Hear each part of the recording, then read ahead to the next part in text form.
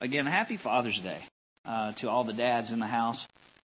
We do nifty little special gifts for the moms, and not just the moms, but the ladies. We have the cool butterfly sort of decorative soap. Guys, you get to be a part of the family of God and have everybody love you today. That's what you get in today right here. Because we're not giving you a decorative bar of soap with a butterfly on it. But, yeah, you might need to borrow that bar of soap, but I'm just going to just say that was a really nice little smell good bar of soap, and it ain't strong enough for me or you, okay? We need some little better stuff than that, a little stronger. But know this, all jokes aside, that you're deeply appreciated and incredibly valued, and that it is the home that is the first critical institution of the kingdom. And as the heads of your house, I know we as a leadership team, we pray for you. And we pray for your families. And we believe that the church is as strong as the families in the church. And families extend past the traditional unit. We know that. There are many of you who are here that your families are either far away or maybe you don't have a living father or a connection with your immediate family, but you're a part of this family. And so there are fathers, hear what I'm going to say, there are fathers in the house. And nobody needs to be fatherless. And then, of course, there's the Father. I'm going to keep pointing to Him. And that's a powerful truth and reality. And so, fathers, whether you have your own children or not, you hear what I'm saying? Are you picking up what I'm putting down? You're deeply appreciated and highly valued, not only in God's kingdom, but certainly here in Dwelling Place. And Father's Day is such a great opportunity not only to honor our earthly fathers, and I've said that already, but really to honor our Heavenly Father. Because God set an example and a pattern in the home, but we know that we don't always live up to that pattern. But that doesn't change the one for and of whom that pattern comes, from whom I suppose I'm trying to say. The original, if you will. The unedited, right, and perfect version of fathering comes from the throne of grace and from the heart of God. And it's interesting to me, though, that when we follow that model, how powerful the home can be. Let me step out of this document real quick. I'm going to jump over here and just read you a quick quote from a sermon that was preached by Robert Lee, Robert G. Lee, not to be confused with Robert E. Lee. They didn't live at the same time, right? But Robert G. Lee, from a sermon that he spoke entitled The Influence of Christian Home. And it was, interestingly enough, it was published by Zondervan in 1941. But he said this: the overproduction of spiritually immature Christians is traceable to the absence of great homes. Great homes are necessary to produce great men. And this is what I like what he said about this. He said, whether the home be a cabin on a hill, a tent by the riverbank. We've had some people live in a tent by a riverbank before. A cottage by the roadside, or a mansion on the boulevard, even a farmhouse amid far-reaching acres. In Christian households is the hope of America.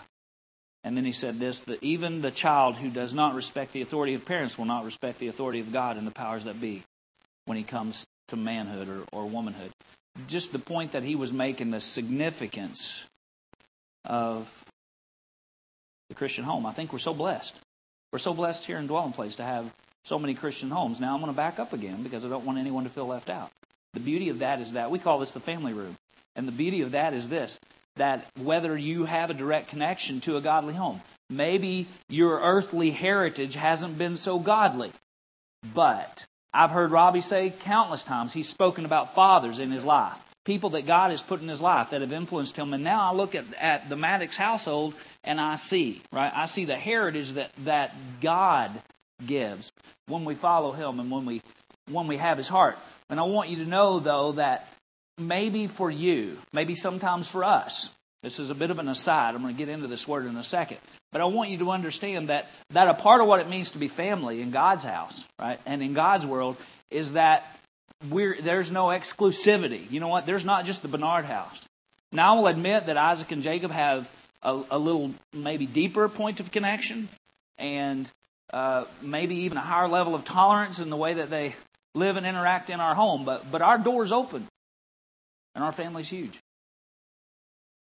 I mean, we've been ridiculously blessed, and there are a lot of people that are a part of our family. And I'm asking you, as a family, as a dwelling place, to invite people to be a part of your lives and a part of your home.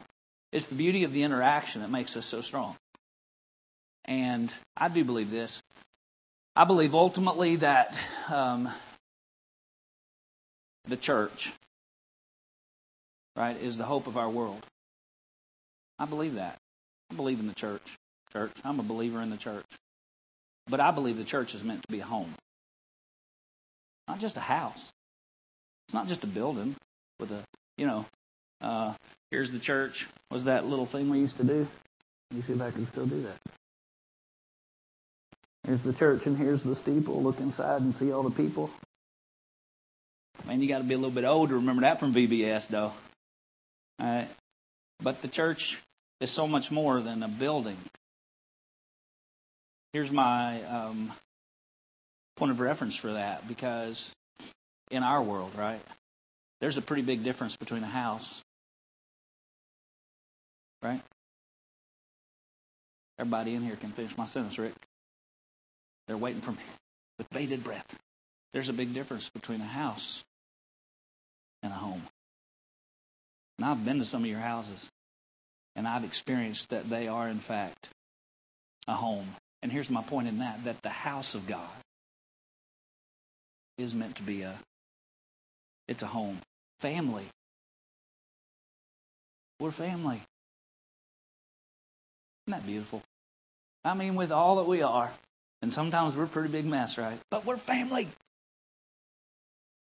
Non-negotiably, unapologetically. This is what I believe. This is what I live. This is why we're safe together. Doesn't mean we don't ever butt heads, right? But we're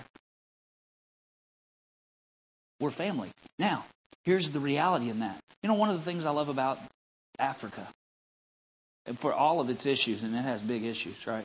Even though when we go in the bush, you know, it's an interesting thing because there are so many orphans, which is a tragedy. What you won't see, though, one pattern that won't work in ministering to orphans in Africa is orphanages. Institutions won't produce. You know this, Shalene. Orphanages don't give kids an opportunity to grow healthy into the culture that they'll live in, because they're raised in a village.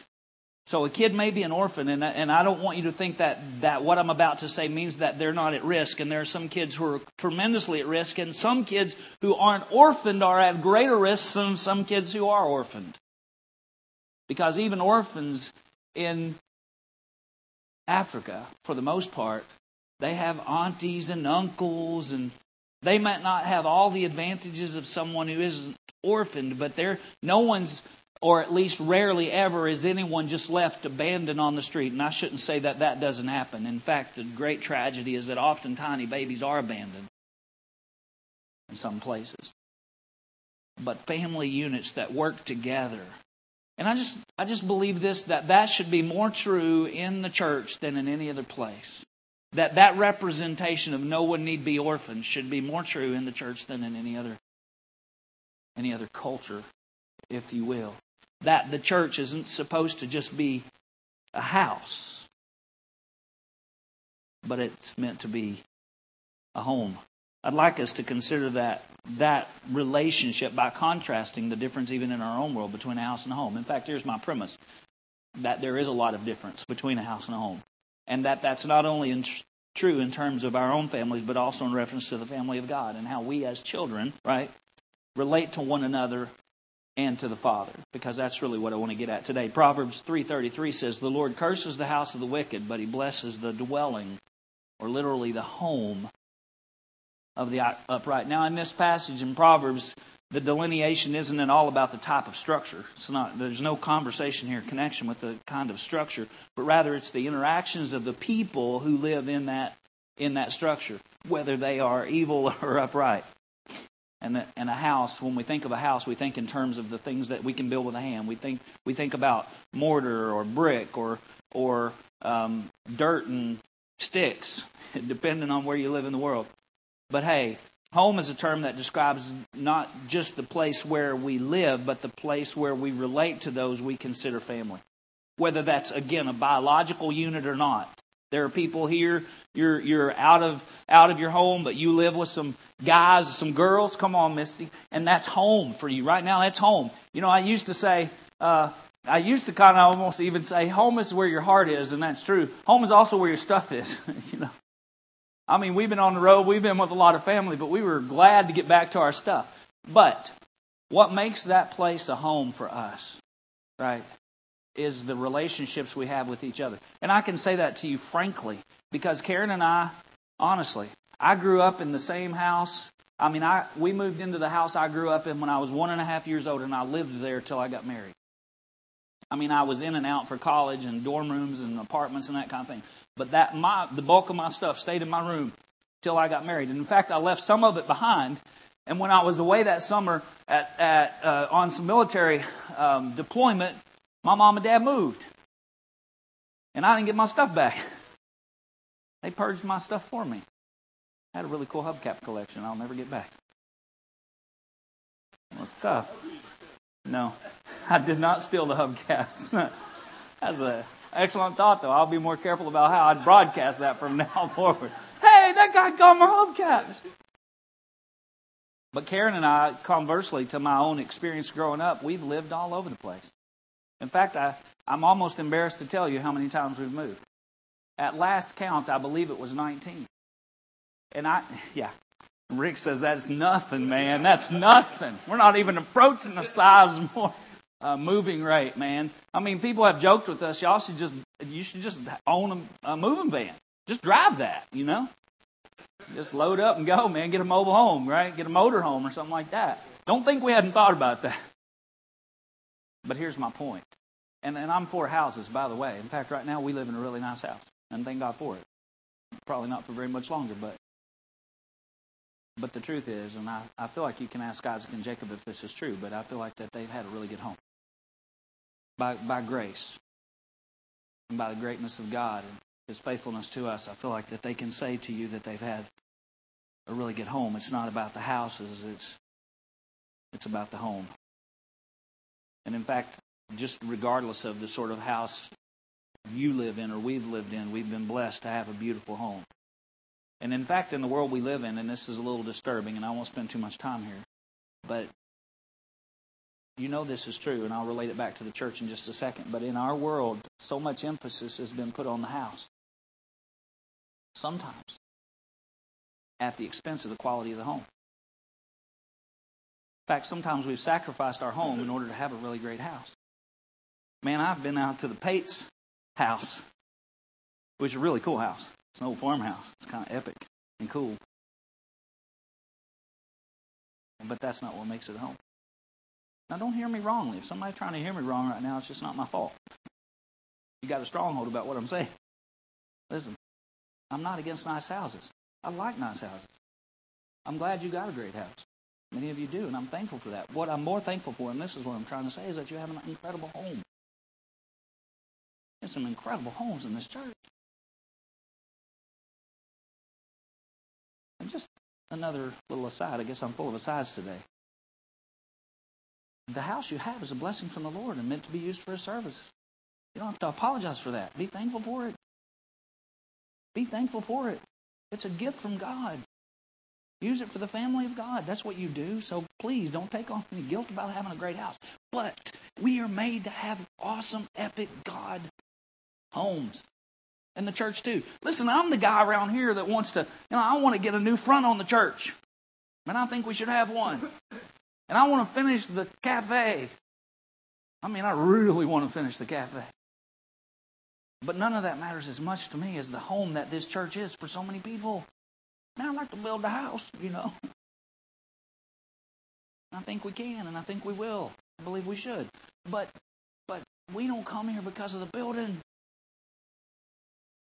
We come here because of the opportunity to relate to the Father, as in the case of a home, and with each other as His sons and His daughters. And I want you to be at home. I want you to be at home in God's house. Here's the take-home point. The Father never intended for the church to be merely a house, but His heart has always been that the church would be a home. A place where, again, His sons and daughters could safely relate to the Father and to one another, where we as the family of God would be able to learn and laugh and cry and care, right? And love and grow. And I know I sound a little bit like a greeting card just now, but if we could get to that place in this place, where this was such a safe place, where everybody could be free and ready to go live like we are, I think the Father of the house would be very blessed, because I know that's what He built His house for, where we could care about what He cares about and be about what He is about. That's the church, and that's a home. And I want to challenge us today in a couple of ways. One, I hope that the place where you live will be a house. That is a home, whatever that is, the place that you interact with people, that apartment or wherever that place is that you stay, but also that today in each of us, we would know that with God we always, man, I wish we could get this through right now, Lord Jesus. Don't let them stop listening for a second. And Lord, don't let their listening be dependent on my ability to engage them, but God, speak past that right now. My hope today is that each of us would know that with God we always have a home. Lord, if anybody feels homeless today, do you feel that pathos right there from the Father right now? He doesn't want anyone to feel homeless. We speak of being orphans, and God's heart isn't for us to be orphans. Today, actually, I want not so much to talk about, I'm going to relate some things to my own earthly home, but not as much even relating to my earthly father. I mean, my dad was a good man, and I'm thankful for him. Honestly, I love my dad. I miss my dad. My dad went to be with Jesus almost 4 years ago. However, the truth is he didn't know much about being a godly father. And I was, as I said about Robbie earlier, I was blessed even from a very young age, honestly, to have a lot of fathers in my house. And God used a lot of who my dad was. I wasn't fatherless by any stretch.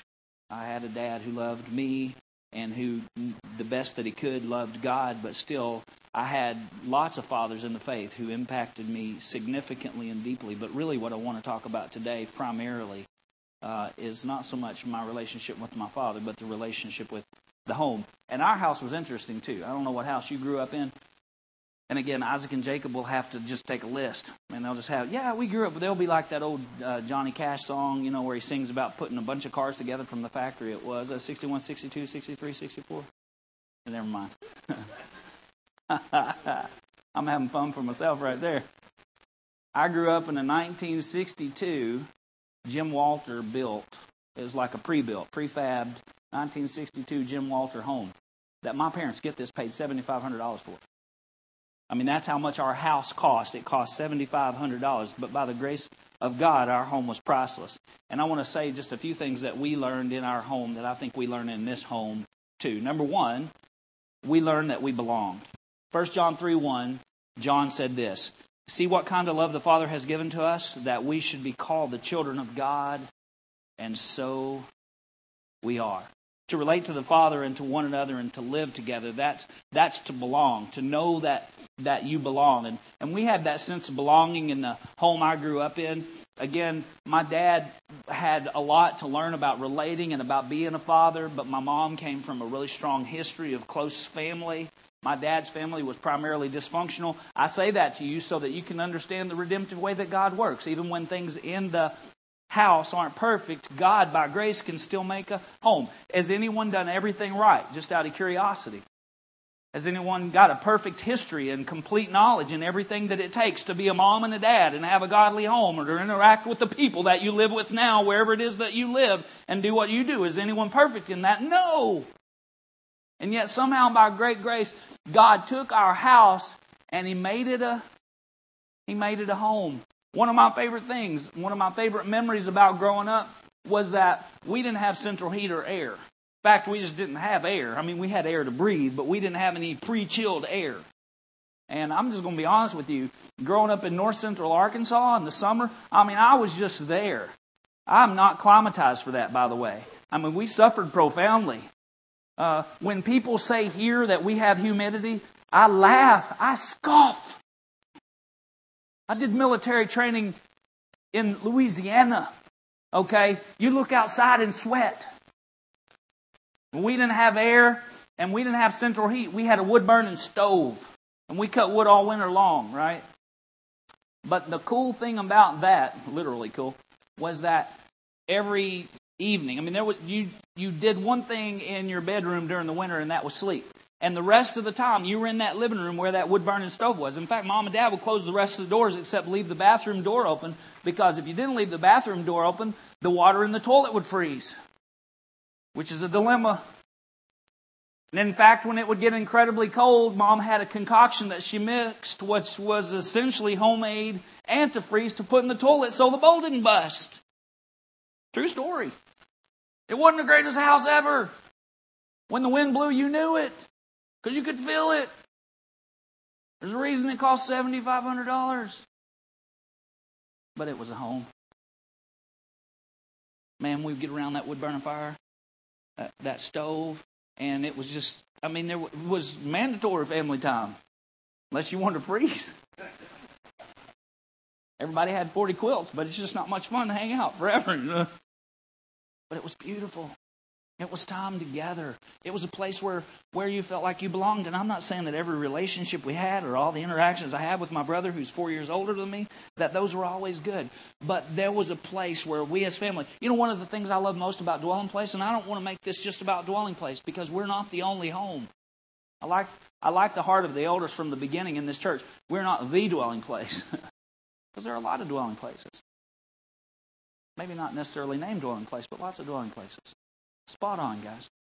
But this is a dwelling place of men and women who love to interact with each other and the Father. And one of the things I love is that there's ample opportunity to connect. I want to say to you today, if you're not connected, get connected. This, as I often say, is not meant to be a Sunday sabbatical from the real world. That's not what, unless you're just looking for a house. But if you're looking for a home, connect and interact. The last 3 weeks, Rick has spoken about relationship. That relationship that we have with God and with each other is so critical. And there's in that this sense of belonging. And as we grow, even in relationship with God, that shifts and changes too. It's a beautiful thing to belong. And in that sense and safety of belonging, we grow into being the sons and daughters, the priests and kings, the people of God, and of destiny that impact the world. We're meant to grow too, by the way. And we did a lot of growing around that wood-burning stove. And then the conversations we had. And the conversation shifted over the years. I can tell you that when we were little, the conversations, if they were deep, I don't remember it. And in fact, they may have been a lot about sharing and, not and all the different things that kids, or who's going, we had 3 channels. So it was a little easier to pick than it is now. But there was still, who got done first with dinner and, I'm going to watch Wild Wild World of Animals. My sister Mary Jane wanted to watch a rerun of Happy Days. Okay, it wasn't a rerun then, probably. But as we grew, the conversation shifted. We started to talk about more meaningful things. Conversations and interactions. And if my sisters were involved in it, we were involved in it too. And if my brother was doing it, or if I was doing it, the whole family was involved. When I had my first date, I sat in front of a box fan with my sister in the summertime. And because we didn't have a hairdryer, and I had a lot of hair back then. And I sat in front of that box fan while my sister took a big tooth comb and feathered my hair so I could look like Sean Cassidy. Took a $5 bill and stuck it in my pocket because we were family. And that was our home. And God wants that for us here too. I'm challenging you today, church, that if you're not involved with each other in that way, let's get involved with each other in that way.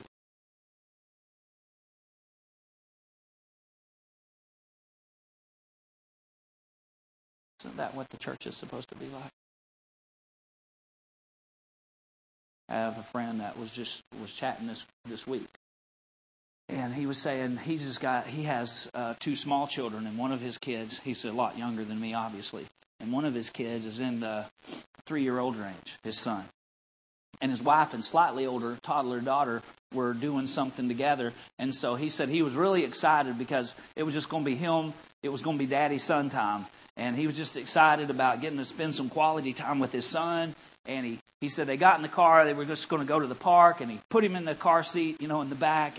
And they started to drive. And he was just thinking, this is so cool. I love being a dad. I get to spend some time with my son. And then he said his son was like, trying to get him to hand him something. And so he handed that to him. And then he wanted something to eat. So he got that for him. And he said he was just trying to interact with him and drive and stuff. And he said and his son was having fun. And that was good. And he was glad. And it was special. But he said even as he was driving and he was looking in the rear view and he was seeing the eyes of his son. And he thought, son, one day you're going to grow up. And I'll get to tell you what's in my heart for you. And we'll get to talk about the things that matter in life.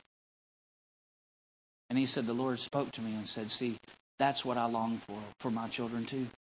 Is that when we have that sense of belonging and we grow in relationship with our Father. And we start out sometimes a little bit, our conversations originally around the wood-burning stove were not so deep. They were still important. But then as we grew and we grow and the conversation grows and the depth of that interaction and relationship grows and I treasure that right now. Jacob and I just spent a significant amount of time together these last 3 weeks, and we drove all over the world. A former student of ours gave Jacob a truck in Houston, Texas. So we went to Texas and picked up we just driving and we're talking and interacting. And I think about those days. I remember when he was little and he was sitting in the back seat and we went through McDonald's and him and Isaac both got the same toy in their Happy Meal and Jacob wasn't happy. I remember those days. I remember one particular day that I said, okay, you're not happy. We were at a traffic light, so I took the toy out of the Happy Meal and I set it outside my door and I backed up over it and then I pulled back up and I said, now it's different. And he never complained about a Happy Meal toy again. And he still remembers it. He has a very thankful heart. And though our conversations have shifted, our closeness has only increased. And we're blessed because we have a home and a sense of belonging, and it starts with God. For you did not, he said, receive a spirit of slavery to fall back into fear, but you have received the spirit of adoption as sons, by whom we cry, Abba, Father. The Spirit himself bears witness with our spirit that we are the children of God. We belong. And we learned a lot in our house about, I said belonging, we learned a lot about sharing. There was a lot about sharing in our house. In fact, we had this rule in our house when I was growing up. I'm the youngest of 5, that nobody owned anything. Ownership really wasn't an option when we were kids. Someone might, if it was their gift at Christmas, that might have been their gift. But when my brother got something cool, I was happy because I knew I got to play with it too. Because there was no ask if you can play with it. It didn't work that way in our home. It was, if he wasn't playing with it, then I could play with it. And my mom, she had eyes for that too, man. And if you weren't a steward of it and willing to share it, then you didn't have it anymore. Not in my house, man. We learned about sharing. Matthew 7:9-11. Or which one of you, if his son asks for bread, will give him a stone? Or if he asks for fish, will he give him a serpent? If you then, who are evil, know how to give good gifts to your children, how much more will your Father who is in heaven give good things to those who ask? We have been blessed in the family of God, and we have much. But look at the disciples' response to what God had given in Acts chapter 2, verses 42-47. And they devoted themselves to the apostles' teaching and the fellowship, to the breaking of bread and prayers. Just a side step there for a second. Whew, the deep south, man. That's a lot of fried food. Seriously, I gained 12 pounds in my 3 weeks away. Whew, they break bread a lot. Doesn't have nothing to do with anything. And all came upon every soul, and many wonders and signs were being done through the apostles, and all who believed were together. And look at this, and had all things in common. Sometimes we think that just doesn't apply. It says that they were selling their possessions and belongings and distributing the proceeds to all of us, and as many as had need. And check this out, and day by day, attending the temple and breaking bread in their homes, they received their food with glad and generous hearts, praising God and having favor with all the other people. And the Lord added to their number day by day those who were being saved. That's how the lost get found. That's how the kingdom grows. Is when we learn how to share. When the house becomes a home. And we don't own anything. When it's all His. We're stewards of it. Okay, our name's on it. But we don't own it.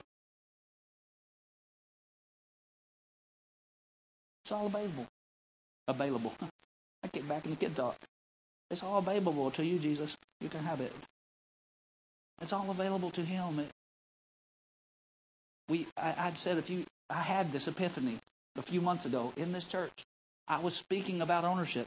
And I asked the question, I said, I walked this way. I remember it because it impacted me. A lot of times when I'm preaching, man, it's like, whack.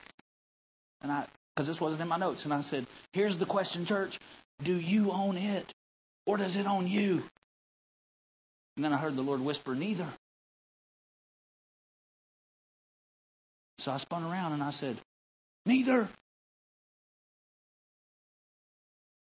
He owns it all. We're just stewards. And in a home.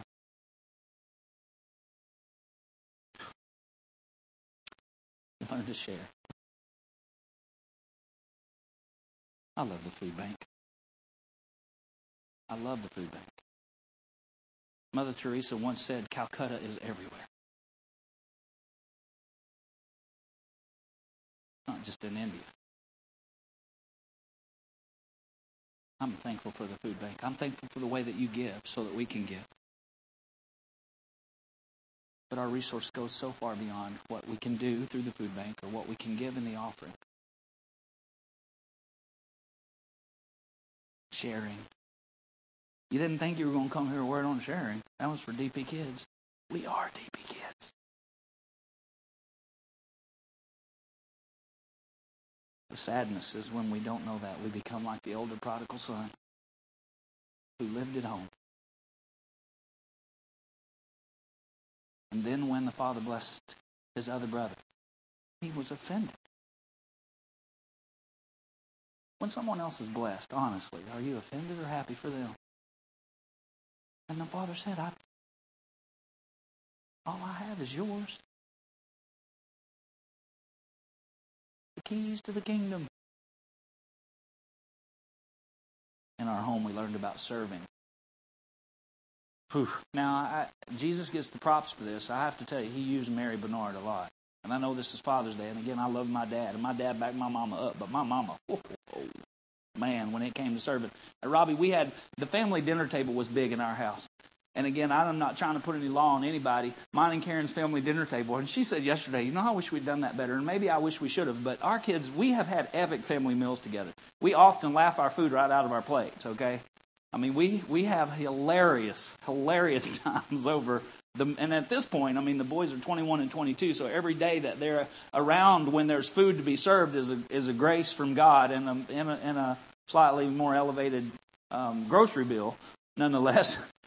But at our house, we had a table, and we only had 4 chairs. And it was probably about the right size for 4, but we had 7 of us. And even for a season, we had my grandma living with us too. So we had a wooden bench against the wall. Over here, right here was a wooden bench, and the table was there. And so Dad sat here, and my mom sat there, and Mary Jane sat here. And nobody didn't mess with Mary Jane's chair.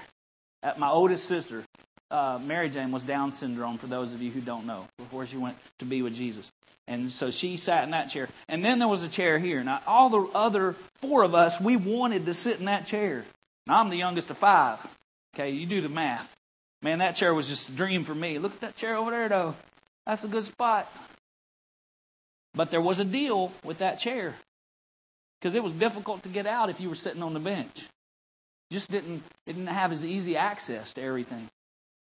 And so if you sat in that chair, this was what my mom called it. That's the serving chair.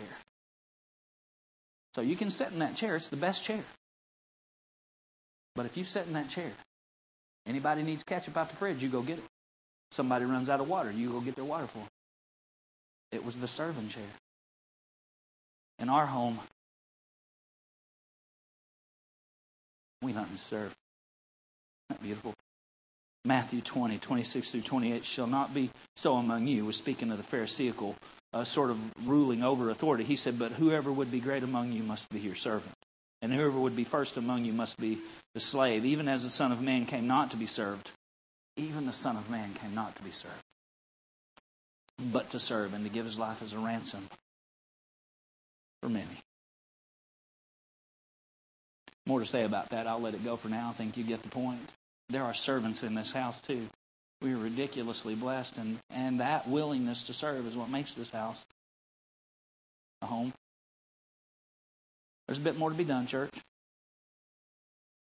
And there's plenty of room. Just an FYI, where did I sit? I sat right next to Dad. Mostly nobody else wanted to sit right next to Dad. There was a reason for that, because Dad would always be eating. And I don't know, he mixed up a pretty good plate of food, but invariably, no matter what I put on my plate, he would eat his for a while, and then he would look at mine, and he would decide that looked good too. And he would always eat something off my plate. I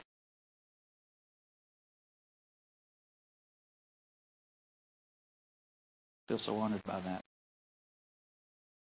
And lastly, in a home, we learn to work together. I know that's similar to what I've already said, but we learned to work together. We had a garden. Mark, we only had 2.5 acres. We didn't exactly have a farm. You don't really call 2.5 acres a farm. But that $7,500 home, that was just thrown in for free, I guess. And we had 2.5 acres of property. And my dad decided to turn a good half of that into a garden. But it was rocky dirt. I mean, it was rocky when we bought that piece of property. And, of course, I was a little bitty dude.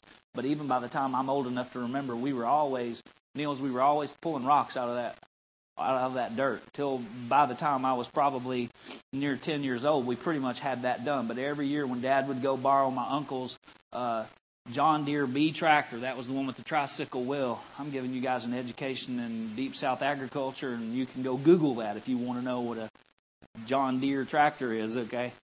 But he would go borrow my uncle's tractor, and he'd plow that dirt, and we'd pick up rocks, and we'd pull out Bermuda grass, and eventually, though, it became a beautiful, the first few years that there was a garden there, it wasn't much good, just to be honest. It didn't grow real well. But by the time I was a teenager, it was an epic garden. We had about a third of an acre of tomatoes and long rows of corn, and I hated cutting okra. It itches. I know, again, most of you don't have to know that. But when you cut okra, and it gets ripe at different rates, so you have to cut it every day. But we work together. Jesus said in Matthew chapter 9, verse 37 and 38 to his disciples, he said, the harvest is plentiful, but the laborers are few.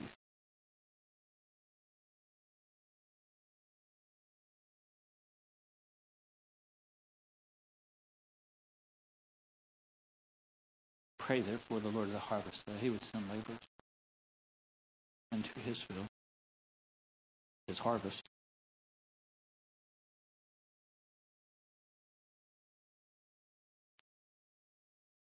The church is meant to be a home, a place where the family of God lives life together, interacting with the Father. It's not a house. It's not a building made with hands. But it's a home of human hearts. And it's a place we learn. It's a place we belong.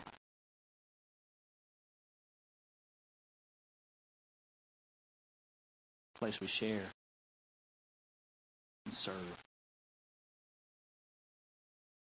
Man, and when, my dad didn't love us because we did all those things. He just loved us. My dad was that kind of guy. He would say, hey, Tud. I don't know what that means, but he used to call me that. Hey, Tud, if you call me that, I'm going to be very upset with you. Misty. Don't even go there. But the sense of family in that family. You say, well, maybe there's someone here, and I don't want to put a heaviness on you, that I didn't have that kind of family. You do now. Our family wasn't perfect, too. I don't know how many other ways to say that. But there was still a lot to learn together. And by God's grace, we did. You know, God's had me praying a different prayer lately. This Father's Day. This was definitely a son's prayer to pray to his father. But lately, my heart has been, because for a long time I prayed, God, what do you want us to do? Or, God, what do you need done today? Or that kind of thing. I think that's a good prayer. I do. I think that's a good prayer. But lately, my prayer has been this: God, what can we do for you? Which reminded me of what our big brother Jesus said when he said, not my will, but yours be done.